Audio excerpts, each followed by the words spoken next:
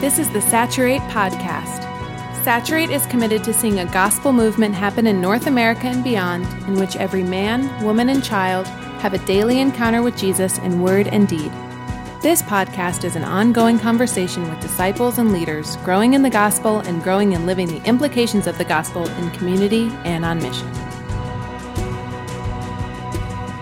Welcome, everybody, to this special sort of sneak peek episode of the Saturate Podcast. I'm with David Achata, who leads our coaching and works with churches and doing consulting and a whole bunch of other really important tasks with Saturate. And David's on this little sneak peek today to give us a view of this new series, this sort of spin-off series with Saturate. And David, thanks for taking some time to talk about this new thing that we're doing. Glad to be here, Brad. Thank you. I'm excited to be a part of the spin-off series. I know. It feels like we're finally achieving that. Do you remember when they tried to make an episode of Screech, like a Screech series after Saved by the Bell died? Yes. I think that's where we're at now. Which is good. I was hoping that maybe we were closer to Star Wars, like some of the spin-off movies they're making. That's probably a better analogy. I would have never thought of the Screech one. That's just the funniest version for me. But I also think they did that with, what's his name? The Fonz. Didn't the Fonz get a show for a while? I don't know. I have to find it. That sounds amazing. Some of those old 80s TV shows had like all sorts of interwoven connected stories. Like I think Living Color also had like the girl from the Cosby Show, and they're like all together. But anyway, it's probably more like the creation of Solo or the others from Star Wars than it is an actual 80s sitcom spinoff. But all that to say, the Saturate Podcast, essentially we try to talk to everyday disciples about matters with church and making disciples with the gospel at the center, but also the mission kind of as a assumed reality when we're making disciples in light of the gospel. And then over the course of the last year and a half, as we've been doing that, kind of realized there's also this whole other group of people that we would love to talk to. And you came up with this idea for this new podcast called Leadership That Releases Movement. And so, we're going to later on, we'll give a sneak preview, like a 30-minute chunk of that new series. But first, David, why did you kind of come up with this idea? How did this all evolve? Yeah, the way this started was a year or two ago. I was talking to Todd, who I work very closely with. I had maybe just done a teaching on coaching. We maybe were at an event or something. And Todd said to me on the back end, he goes, David, you got to be careful about how you teach about coaching, because you teach it in a very convincing way to where people might believe it's a silver bullet. And he said, in this world, there are no silver bullets. He goes, there are so many other leadership tools available, and we have to do a better job of teaching people what the other tools are available to us. And we began to sketch out some of the other leadership tools that somebody might access. And honestly, I kind of forgot about it for a while. And but it did change how I taught about coaching as one of many tools that a leader needs to use. But then what happened was sometime later, I was on the phone with Todd Engstrom, who is a pastor at the Austin Stone Church. And he and I were talking about apostolic leadership. That's what it was. I don't know why we were talking about it. I don't know why we were on the phone talking about what we were. And Todd is a super brilliant guy. In his former life, I think he was studying to be an engineer, worked as an engineer for a while. And he thinks really systematically. And he rattled off this one sentence that just stuck to me. And he goes, apostolic leaders, they're not really interested in sitting around too long. They just want to go do it. Mm-hmm. And then they have to put systems in place to help some of the ongoing things that need to be done. He goes, there's the leader's work, and then there is the ongoing work. Mm-hmm. And he said that to me, and all of a sudden I thought, this is what Todd was talking about, Todd Moore, a year ago previous. And my mind went back to when I was working as a pastor at a traditional church. We were doing some really great things. Our church services were growing, our programs were growing, but honestly, we just didn't know what else to do. We didn't have any other paradigm for it other than plan and invite. So then I got to thinking, most leaders have some kind of passion to teach people good things. And the leaders that are more inclined toward leadership, they do a good job with teaching and vision casting, and they want to inspire people to follow. Yeah. But it wasn't until I came into the world of Soma in 2011 that I began to get language for what the ongoing work was. And as Todd Engstrom was talking to me about some of this, my mind went back to those early days in Soma Tacoma. And Todd Engstrom rattled off, he goes, the work of a leader is assessment, care, training, and coaching. Boom, boom, boom, boom. And I was like, that's right. That's true. That is what it is. Mm-hmm. And I was an associate pastor in a larger church in Orlando. My years there taught me the frustration that a lot of leaders have who cast a compelling vision, but really don't have any processes in place to see that vision carried out. Mm-hmm. And there are some really gifted leaders in this world who are growing massive churches in that way. But the problem is many of those churches lack the ongoing systems needed to help everyday people learn to work out whatever the vision is.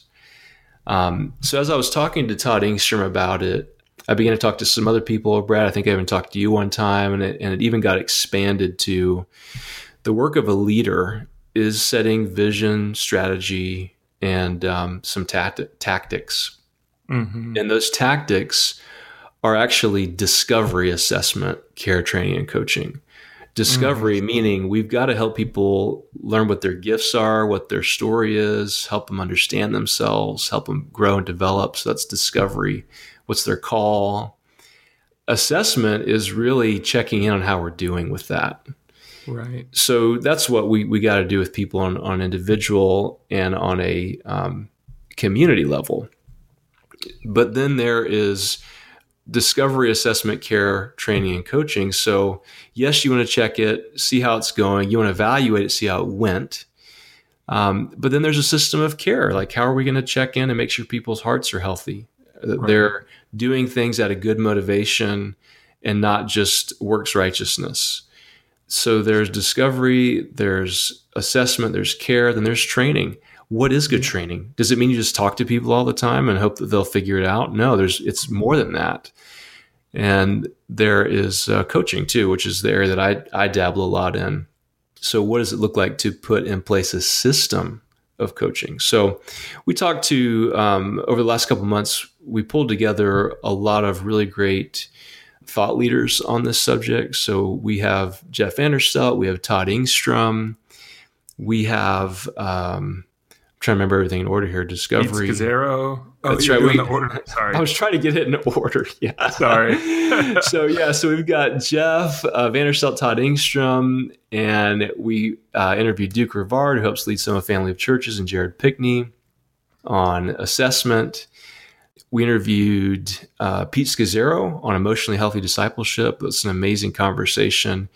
And Abe Meisenberg on systems of care, discovery, assessment, care, training. John Thomas from City to City, along with our very own Todd Moore on what good training is and coaching. We interviewed Keith Webb, who founded Creative Results Management in Bellevue. And then also one of our friends, planter pastor named Jordan Elder, who's put in his church a really great system of coaching. Mm-hmm. But the idea behind this was that we could look at a high view. What is not just leadership, but apostolic leadership? And we talked to Jeff and Todd about that. And we looked at a big vision, not just for your church, but for your city. And how do we cast a compelling vision that defines a big reality that God is up to, while also honors the fact that we have a reality that we live in every day that doesn't look like that. So how do we join those two realities? And then how do we put systems in place to make sure that vision actually happens? So that's where leadership that releases movement came from. And it's about the work of a leader and the ongoing work of a leader. And I'm super excited about it. I felt very privileged to be able to have those conversations. I secretly texted out unedited recordings to certain friends because I was like, I can't keep this to myself. It's so good. I told them to never share it, that we were going to do something with it. But there's some really great conversations coming up, and I think it's really going to bless a lot of people. Yeah, and I think it's totally fitting a huge gap that we have. I've listened to the conversations, and one of the big gaps is I think often we hear people teach about these things, but don't see conversations about them, which is a completely different flavor. And you've done a good job of drawing out some of these really, prominent thought leaders in these organizations that many, many people admire. And so that's one of the things I'm really excited about. But also I think we often struggle to make that combination of doing the casting vision, but also the tactics. And so I just love how that's mirrored or married in every one of these conversations in a way that's both inspiring for each person that would be listening to it, but also super practical, where you can walk away thinking about your own context, your own church, your own city. I love it. I think it's a huge gap that we've had in the Saturate world that needs to be filled. So I'm glad we're at least having these conversations about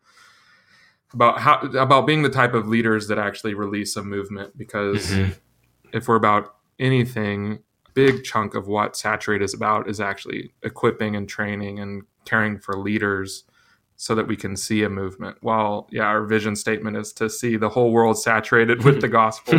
That's big. It's huge. Everybody become a Christian. That's our vision. But I think I gotta add this, Brad. And this is to quote Todd Engstrom, and that's God's vision. Exactly. God's vision is that the entire world would come into a relationship with Him. And I think, in regards to the gap that you mentioned, I think we're trying to work better at filling in that gap, because I think that in the past we may have attracted a different type of listener or leader, but we need to do a better job at attracting a more mature leader. We really do, because I think on a small level, you've got a lot of really great younger guys who maybe have a prophetic leaning, who want to go deep in community and go on mission to the burnout, the broken, those hard places. And that's true, and that's good. And yes and amen to that. And that is what I totally believe in too. But there's more than that. There is a type of leader that we've got to learn to connect better with, who's been there and done that, and who got tired and learned that there's a more mature way to lead. And there's a lot more to leadership than preaching a message that fires people up and then sends them home to come back again next week. And I think that when a lot of us were younger, we enjoyed that for a while. But many of us got to a point where we said, is this it? There's got to be more than this. And so I think that this series of episodes is really going to connect with a more mature leader. And if you are one of those leaders listening to this, meaning you're probably just a little bit older, you've been around a little bit, and you're hungry and you're ready to learn, what are the ongoing things that I need to be doing to see a movement released? I think these are some of the big basic ones. And to be able to talk with a lot of thought leaders about how they're working this out practically, I think is going to be a huge blessing, and I hope it's going to get shared with a lot of people. Yeah, that's so good. And I think that's going to be very much the case. I feel like this is going to be the sort of conversations that people share virally quite a bit because they are so humble and thoughtful. And they are, I think it is for that leader that's like, well, there's got to be something more than just motivating people from the get-go. Or like, what do you do once you have all these motivated folks around you? And yeah, and that work of a leader is lost on a lot of us all the time. I know it is for me. Listening through it was just really good to be reminded of why we have some of the structures that we do have within our church, but also the structures that are missing, or how we can even inject new life or more thoughtful, more mature leadership in those different structures that we have, like soul care or coaching and training, but basically all of them. But yeah, thanks so much for doing all this work, David. I'm excited to see this spinoff and to see people respond to it. And it's going to be available today. And I think now we'll just sort of turn it over to the first part of the first episode. And it's a conversation between you, Todd Engstrom, and Jeff Vanderstelt about that apostolic role. They have a really wonderful conversation with you in the middle of it. And so hope people listen to this, and then you can find it at saturatetheworld.com. You can find the rest of it either in the store or on your podcast feed. There'll be instructions on how to get this new podcast.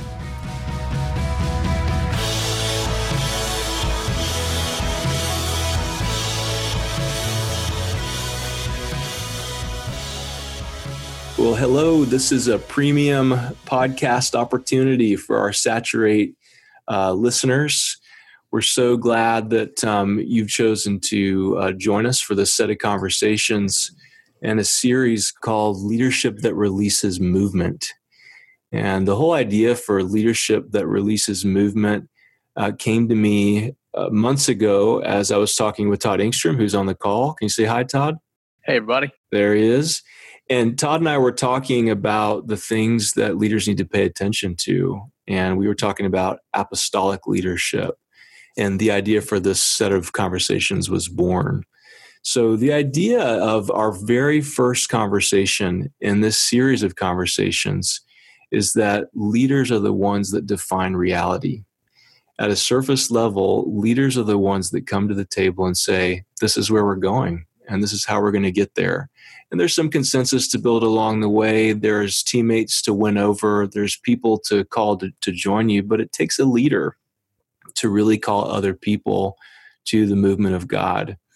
And so this series of conversations is about the work of a leader and the ongoing work of a leader. And just in short, the ongoing work is to discover people's gifts and release them, to assess how things are going, to provide some kind of care strategy and training and coaching. We've got a lot of great leaders lined up that we're going to interview in this set of conversations, and this is the very first one. So I'm super excited to have Jeff Vanderstelt and Todd Engstrom with us today. Jeff Vanderstelt is our visionary leader of the Soma family of churches and also has helped start Saturate, which I work with. Todd Engstrom is one of the pastors on the team at the Austin Stone Church in Austin, Texas. So guys, welcome and jump in and just tell us a brief bio of yourselves. Many people are familiar with you, but tell us a brief bio and then we'll jump into the questions. So Jeff, why don't you start? All right. I've been in some kind of vocational ministry since I was 22. I'm almost 50, so it's about 28 years. 14 of those years were youth ministry, and the rest have been church planting, and now more recently replanting, as God called my wife and I to the Bellevue area, which is east of Seattle. It's really about 15 minutes from downtown Seattle. And we were called to step into what was Mars Hill Bellevue, the live preaching campus of Mars Hill. After everything really fell apart there, I was asked to come in and restart a new church.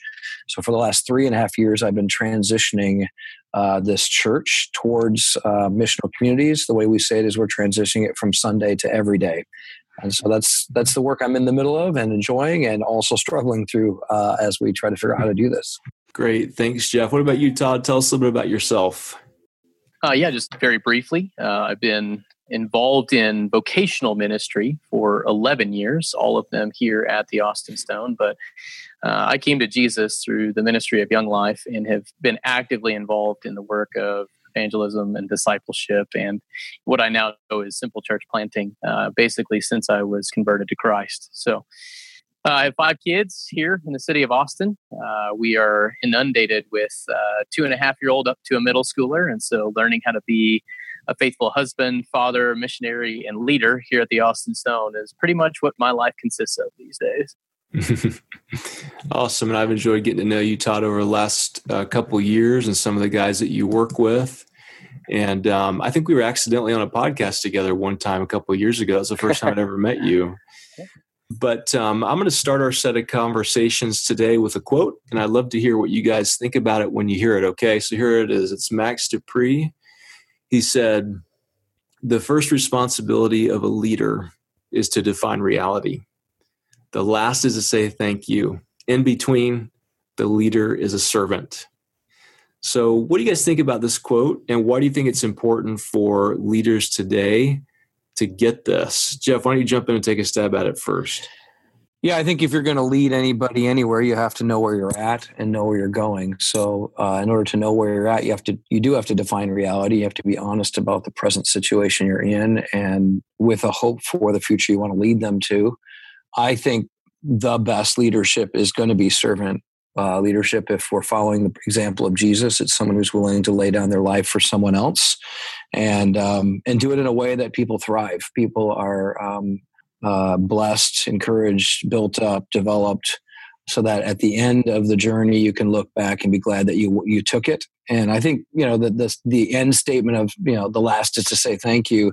I think that's what servants do. At the end of the day, we realize nobody is beholden to us, and to have anybody follow us is a great honor and something we don't deserve. So we ought to be incredibly grateful and humbled by that reality. So I think it's a great statement. I read that years ago, continue to believe it's a true statement and one that we should really re-embrace over and over again. Yeah. What about you, Todd? Do you have anything to add to that? I mean, as is generally the case, Jeff said things better than I probably ever could. So, man, I think, when the first task of a leader is to define reality, what immediately just comes to mind for me is we want to be defining reality rightly, which means we've got to be committed to the Word of God. And so I think the task of a Christian leader, of a gifted Christian leader, is to define the world as the Bible does. And so we see the world rightly when we engage God in His Word, when we're full of the Holy Spirit who's bringing to mind the things that Jesus taught. And so, and the task of a Christian leader is to really see the world rightly and then tell other people, this is how the world is. That God did create it, that humanity did fall into sin, that God has been reconciling a people for Himself, and one day that will be fully consummated in the new heavens and the new earth. And so reality is that story. So our job is to tell that story over and over and over again and believe it's most true. And more than that, reality is defined in the pages of God's Word. And so being as robustly biblical as we possibly can in communicating what God's Word says. So. Well, that's powerful, Todd. What I was just thinking is that's the reason why I'm starting this set of conversations with the two of you, is because the way that you would view reality would be very different from how a different kind of leader would view reality. I mean, Todd, I was even thinking as you were talking about God is reconciling a people unto Himself. I was thinking that is so big, that is so cosmic, and not everybody actually views the world through that lens. And that's why I wanted to start with this idea of really helping our listeners understand apostolic gifting and call. Would love to have both of you guys speak into how you would define apostolic gifting, leadership, and call. And specifically, how do you know if you have that? And why is it so important when we think about leaders defining reality? And this is for either of you. When I think about the apostolic gifting and call, I think of one who's called to lay the foundations of the gospel so that a vibrant movement of God can take place. And I would say not just a local church, but a a movement from the church to the ends of the world. There's a difference. I think oftentimes churches are often led by pastor, shepherd, teacher type, and you've got this desire to establish them in the truths of God's word and care for God's people and generally build each other up. And oftentimes there's no impulse to go anywhere else other than where you're presently at. And I think the apostolic gifting is going to say, how do we establish the people strongly enough and do custodial work to keep coming back to why we exist so that we prepare them to go to the ends of the earth. And it leads much more to a movement than an institution. It always asks, where else does the gospel need to go? Who else needs to hear? How else will we send? And so you're measuring things so differently. And I know, at least for me, as I think about this role, I can't stop thinking about the ends of the earth whenever I think about the local church. I can't separate the two. They are symbiotic. They are absolutely necessary for one another. And so I think the apostolic gift just does that. They're always asking those questions and thinking in the world, in terms of the world being the mission field, not just my neighborhood. So good, Jeff. I was just with some leaders earlier today and rehearsing Habakkuk 2:14, but then also thinking about the consummation of that is Revelation 5:9, that every tribe and tongue and nation will be worshiping the risen Lord Jesus around the throne. And there's this unique, particular passion that is global in its scope, and it's in so many ways impacting generations. And so the way we've talked about, at least internally at the Stone, kind of this apostolic word is really in three different areas. We talk about apostolic passion, which is a love that people have for those who are not yet a part of God's kingdom. I think there's a deep sense of brokenness that comes with apostolic passion. And it's like Paul when he has a longing to preach the gospel to those who haven't heard. But apostolic passion may be coupled with different gifts. And so you could have apostolic passion, but probably the gift of service. And so we wanted to use that language to help people who really align with this vision, but maybe have different gifts. Apostolic gifting, in the Ephesians 4 sense, is really what Jeff has just unpacked, is a particularly gifted by God to reach new people and develop new works that sustain over the course of time. And I think it's really critical to view that in light of it's a gift for the equipping of the saints. What I love most about my brother, Jeff Vanderstelt, is his particular passion as an apostolically gifted leader to ensure that the saints are equipped for the task of maturing the body of Christ so that more people are added into it.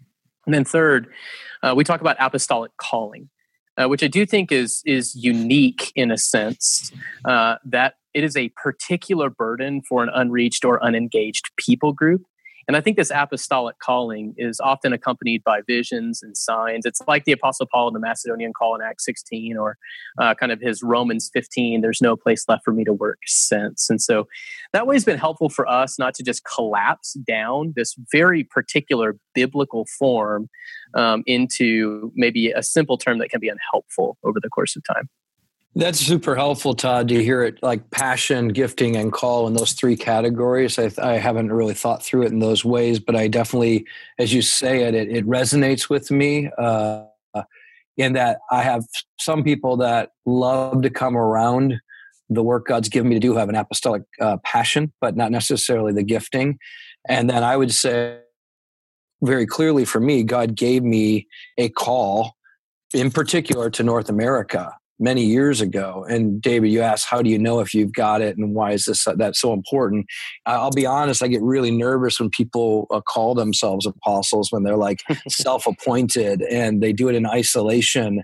And in a lot of ways, I've tried to avoid ever being called it or identified as it, because I just know there's just a lot of wacko kind of works up that I get nervous about, and I don't know that I want to be associated with that. And yet, I will say that I couldn't shake a calling to, especially the key cities in North America, not just for North America, but for the reaching of the nations from North America. And I submitted that to our eldership, who prayed and fasted and sought God's direction. And they together affirmed that was God's call on my life. And it's continued to be, wherever I've been, that's continued to be affirmed. It's continued to be, even just fanned into flame in a lot of ways. I mean, some people regularly ask me, why am I not making more time for it?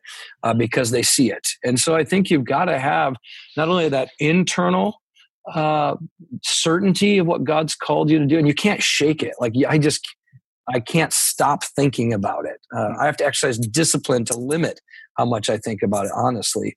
And then you have to have that external communal affirmation. And then I think there's got to be a fruitfulness to it, that the Spirit gives affirmation because there's a fruitful apostolic work that's coming out of your life, and God's drawing people toward it that you could have never made it happen. Like it's just the Spirit of God does it. And so I think all of those things are part of that discernment process. That's so good. And Jeff, I'm really glad that you referenced Acts 13. I was convicted about this last week as we're talking about some vision. We'll talk about it soon. But particularly that apostolic calling that Paul received was preceded by particular prayer and fasting, and the Holy Spirit set them apart for that work. I think maybe to reflect a little bit on my own self, I have apostolic passion. I do not have apostolic gifting. I believe that the Holy Spirit has given me the gifts of leadership, teaching, and administration. And my role in the kingdom and in the church is to serve particularly people with apostolic calling. And so me being able to have passion but not gifting helps me find my role in the task of the Great Commission, which is global in its expanse. And so I think as a younger man, I probably wanted an apostolic gifting. And I think it's taken me a lot of time to recognize and be content with the gifts that the Holy Spirit has given me and having apostolic passion. Todd, that's actually something I wanted to ask you about. So I want to just use this to get there. Is as someone who has apostolic passion, but not necessarily apostolic gifting, share with us just a little bit more about how you see that connecting your church to God's larger vision for their lives, not only just in your local church, but beyond that. I think by God's grace, the Austin Stone has several apostolically gifted leaders. I think we have a unique apostolic calling as a community, particularly to focus on catalyzing church planting movements among the unreached. And so that's all birthed out of who we believe we are. So when we think about vision at the Austin Stone, it's our ontological vision. It's really a statement of who are we seeking to be. And this statement has been with us from the very foundations of the church. We want to be a New Testament church existing for the supremacy of the name and purpose of Jesus Christ. That was, early on in the life of the church, the fundamental statement of being and who we desire to be. And as I think we've led and served and grown and changed, we've gotten more clarity on what are the outcomes? What's the general vision that we want to see happen? And what's that going to look like generally? Well, we think that means that if we're this kind of church, we will multiply disciples, communities, leaders, and churches to the glory of God. And so that's really clear vision. That's what we want to see happen. That's our outcomes. But then it has to get to specificity. And so what does that mean for us at the Austin Stone? And so by God's grace, I get to serve alongside and help lead our international efforts. And we've worked through this past 2 years through prayer, through fasting, through study, through lots of fighting to come up with a particular measurable in the next decade, 20 years kind of vision. And for us, that's going to be to catalyze a church planting movement among 100 unreached people groups. That is something that is very measurable. And we believe by God's grace, though it's going to take the power of the Holy Spirit to accomplish, it's something that is potentially accomplishable, not by the Austin Stone itself, but by several other churches, other ministries who are all laboring towards this particular end. And so in a sense, that's how we go from general ontological vision to practical, measurable, like outcomes-focused kind of vision over time. Yeah, I think that's something that a lot of leaders have a real problem with, is to come to the table with a really inspiring vision, but really have no practical handles for it. I think that there's probably a whole category of people out there who are immature evangelists, or even somebody who's an immature apostolically gifted leader who wants to go out and go after people and do amazing things, and might even chastise their church for not doing it, when really it's their fault because they never really gave them any handles on how to do it. So I love how you're taking it from a big idea to really practical, and even your practical though is so big. I love it though. Terrifies me, honestly. So, but that means it's a vision we think that God gave us. It's not something that we look at and go, yeah, we can do that. It's like it stretches. Even though we have really skilled leaders, man, we want by faith to ask God to do something that's far more abundantly than we could ask for or even imagine. This is what we can imagine, in a sense, as the Austin Stone with the network of churches and having sent so many. But we want God to do even more than that. That is one thing that Matt Carter prayed from the very foundations of the Austin Stone was, God, would you do far more than I can ask for or even imagine? Ephesians 3:20 was just over and over and over the thing that Matt prayed. Yeah. Yeah. One thing that Jeff has helped me get really well through the years is if our vision is if we feel like we could accomplish it on our own, it's probably not totally God inspired, because his ideas for us should bring us to the ends of ourselves. And Jeff, oh man, brother, you have really messed me up a little bit, because now I'm like, wait a minute, I thought that one up because I could accomplish it. I got to wait on the Lord a little bit longer, And so I want to hear from you, Jeff. As an apostolic leader leading in a local church, how are you defining reality for the people at Doxa? And then also I'd love to hear a little bit more after that about how is that working itself out in your larger Bellevue context?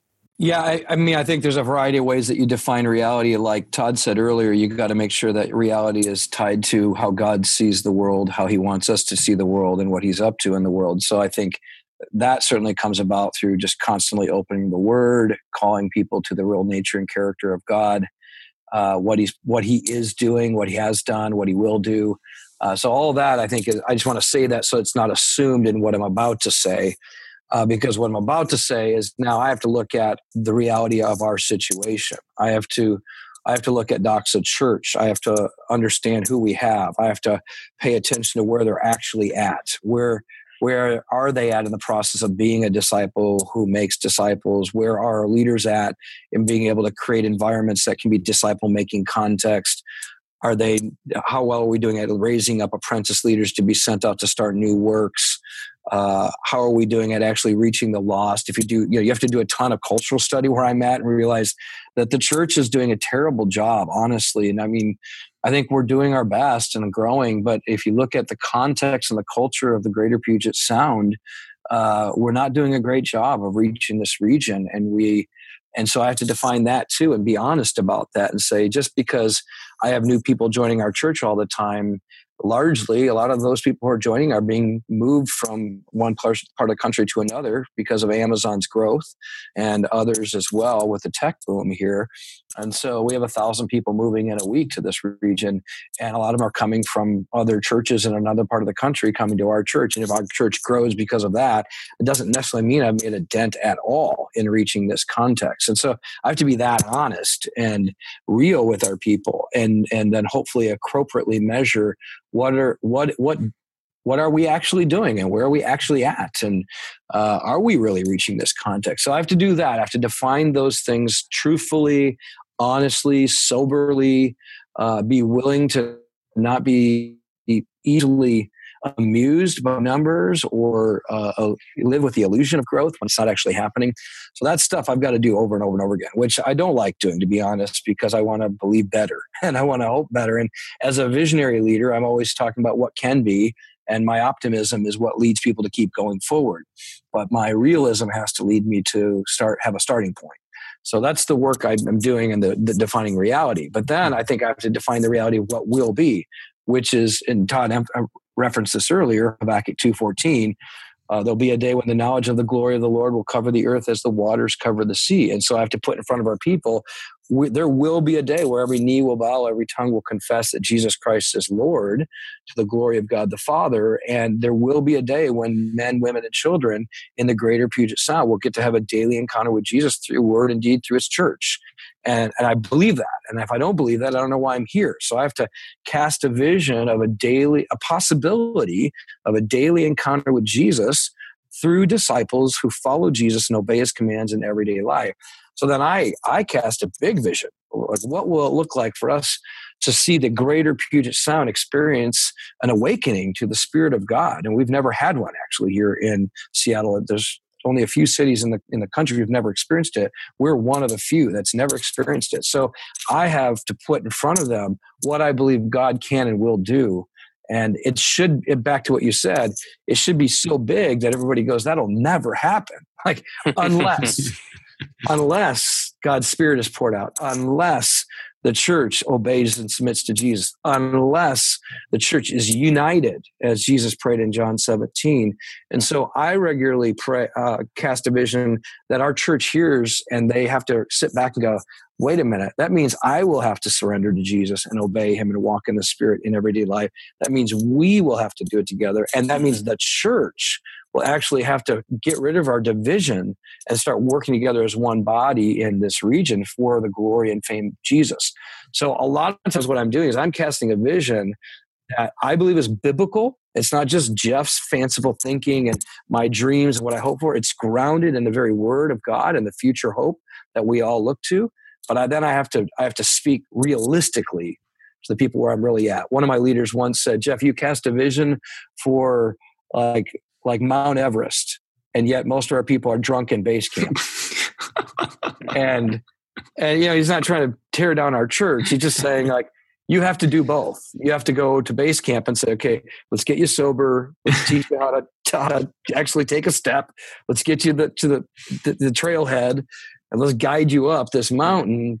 And yet I can't stop calling them to the top, because if I don't keep putting in front of them God's intent, they won't take the steps forward. And so I'm convinced as a leader, my job is to cast the vision of the future in such a compelling way that it makes them want to take the hike. And at the same time, I need to do it in such a way that they know how they should take the hike. Mm-hmm. In other words, the way I usually say it is the future reality of all things made new in Christ should impact the present life that I live, that I'm living with my eyes set on the future, so it changes how I live in the present.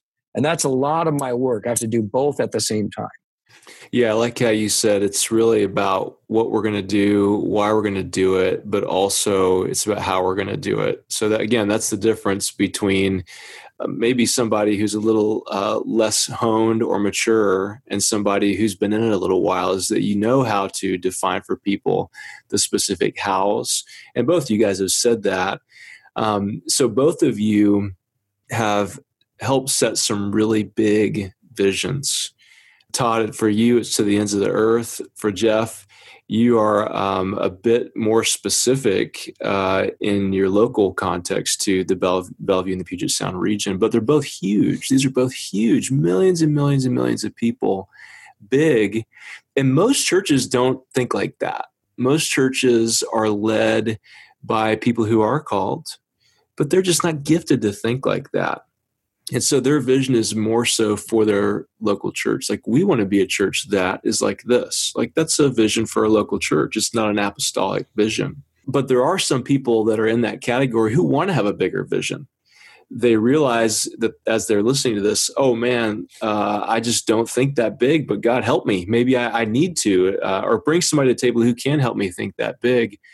And so some of these people listening, some of our listeners are thinking, how do I inspire that kind of vision to where it brings culture change, so that they're thinking about their faith as something that matters not just for themselves, but for real life and for all these people, all these outsiders. So Jeff, how can you help a leader like that learn how to make that shift from thinking my faith is just about me and my local context to inspiring a culture change where they say it's actually for the world? Well, I'm convinced that the Ephesians 4 gifts to the church, apostle, prophet, evangelist, shepherd, teacher, are not just given to the local church, First Baptist on Main Street, but they're given to the city church, the church in a city, a people in a place, the ecclesia. And so when I think of, for instance, my gifting to the church, I think if I'm not gifted that way, if I'm in another church and I maybe have more of a shepherd call or a teaching kind of gift, then you need to get people like me around you. You need to Be with people who can call you to something bigger, who inspire you, who challenge you, who won't let you just stay in your box, who continue to remind you they're part of something much bigger. I think that's one thing you've got to do. So, and they're in your city. They really are. And a lot of times you don't want to be around them because they bother you. Either they spur you on or they challenge you, or you're always like, hey, can I just think about my own local church? Like, stop cast this big vision. I got enough to do with just this. But you need to be around them, because what happens is when you're around them, not only do they inspire you, but they'll actually help your local church get healthier, because they're gonna lead you or encourage you in ways that actually help your disciples become much more outward facing and have a much bigger view of what God could accomplish through their individual life. So by being around them, you will actually be able to more effectively lead your church. That's the whole idea, that God gives these people to the church to equip the saints for the work of ministry, which includes you in your ministry. So you need to be around and be equipped, to be encouraged, to be inspired. And then if they truly are, like in my case, as an apostolic leader in this region with a very clear calling, first of all, to the Puget Sound, and then to hopefully see that reproduced in major cities in North America, I have to think through, well, how are we going to do that? Do we have a strategy to reach the entire Puget Sound? Do we have measurables? Do we have, how are we going to help each church do it? And I think through that. And it's not hard for me to think in those broad terms and in kind of measurable, principled ways. And so then when I sit down with a local church and I say, hey, we're trying to see 3,800 gospel communities on mission in the greater Puget Sound, everywhere where we live, work, learn, and play, you have a portion to play in that. And you may go, well, I only have a church of 100. And I'm going to say to you, well, then let's have you own 10 of those 3,800. How do I help you own your part in the bigger picture? And that's a big part of what I do in light of my work in this region. And so I can help a local church leader become more effective in their local church ministry so that it goes beyond their local church to their city and hopefully to the ends of the earth. And I think that's what you got to start doing. You be willing to surround yourself with them, let them encourage and inspire you, ask them to help you own your part in the much broader vision, because you have a part to play in the work that God's doing in your city, and then collaborate. And you'll find that actually your people are going to get better equipped, because you're going to have much more connection to more gifts than your own local church has in and of itself. That's super encouraging and practical and helpful, Jeff. I'm just sitting here listening to you. One thing I wanted to encourage you with is, as an apostolic leader, we should always be listening for Christ-likeness. I think when you're talking about, in a sense, casting a vision for the summit of Everest, and also understanding there's drunk people at base camp, that's just like Jesus, man. Like, that is what Jesus did. He painted this compelling picture for what God was doing throughout all of eternity and where God is going and redeeming and restoring all things. And at the same time, he's so tender and he's so kind and he's so merciful with the woman who's caught in adultery, and fending off these self-righteous Pharisees and tenderly restoring her, and at the same time calling her, go therefore and sin no more. Like, that apostolic gifting should be Christ-like. And I think I want to make one comment here is, it's very important when we think about gifted leaders that we understand they're immature gifted leaders and mature gifted leaders. I think about Apollos in the New Testament, who was clearly a gifted leader who had some doctrinal work that Priscilla and Aquila had to do with him. And so recognizing that apostolically gifted leaders come in immature and mature forms. That doesn't mean that you should dismiss them entirely. What you ought to do is recognize the apostolic gifting and it in all of its forms and maturity, help it flourish in the context of the local church. I see so many people dismiss apostolically gifted leaders because they're just immature. And man, they need discipleship. They need care. They need encouragement. And they need other apostolically gifted leaders like Jeff to call them into that and mature them in Christ. But apostolic gifting is always Christ-like because it's a gift of Christ to the church. The second thing, David, I was just thinking about, how do you cultivate vision where there's not this sense of apostolic gifting? And I think like the Apostle Paul does with Timothy, he brings the scope of this particular calling down. In 2 Timothy 2:2, what you've heard from me in the presence of many witnesses, entrust it to faithful men who will teach others the same. And movement thinking or apostolic vision is so many ways about cities and about nations, but the heart of that is reproducing disciples and reproducing leaders. And so you may not have a vision for your whole city, What you can do is have a vision for 4-generation multiplication.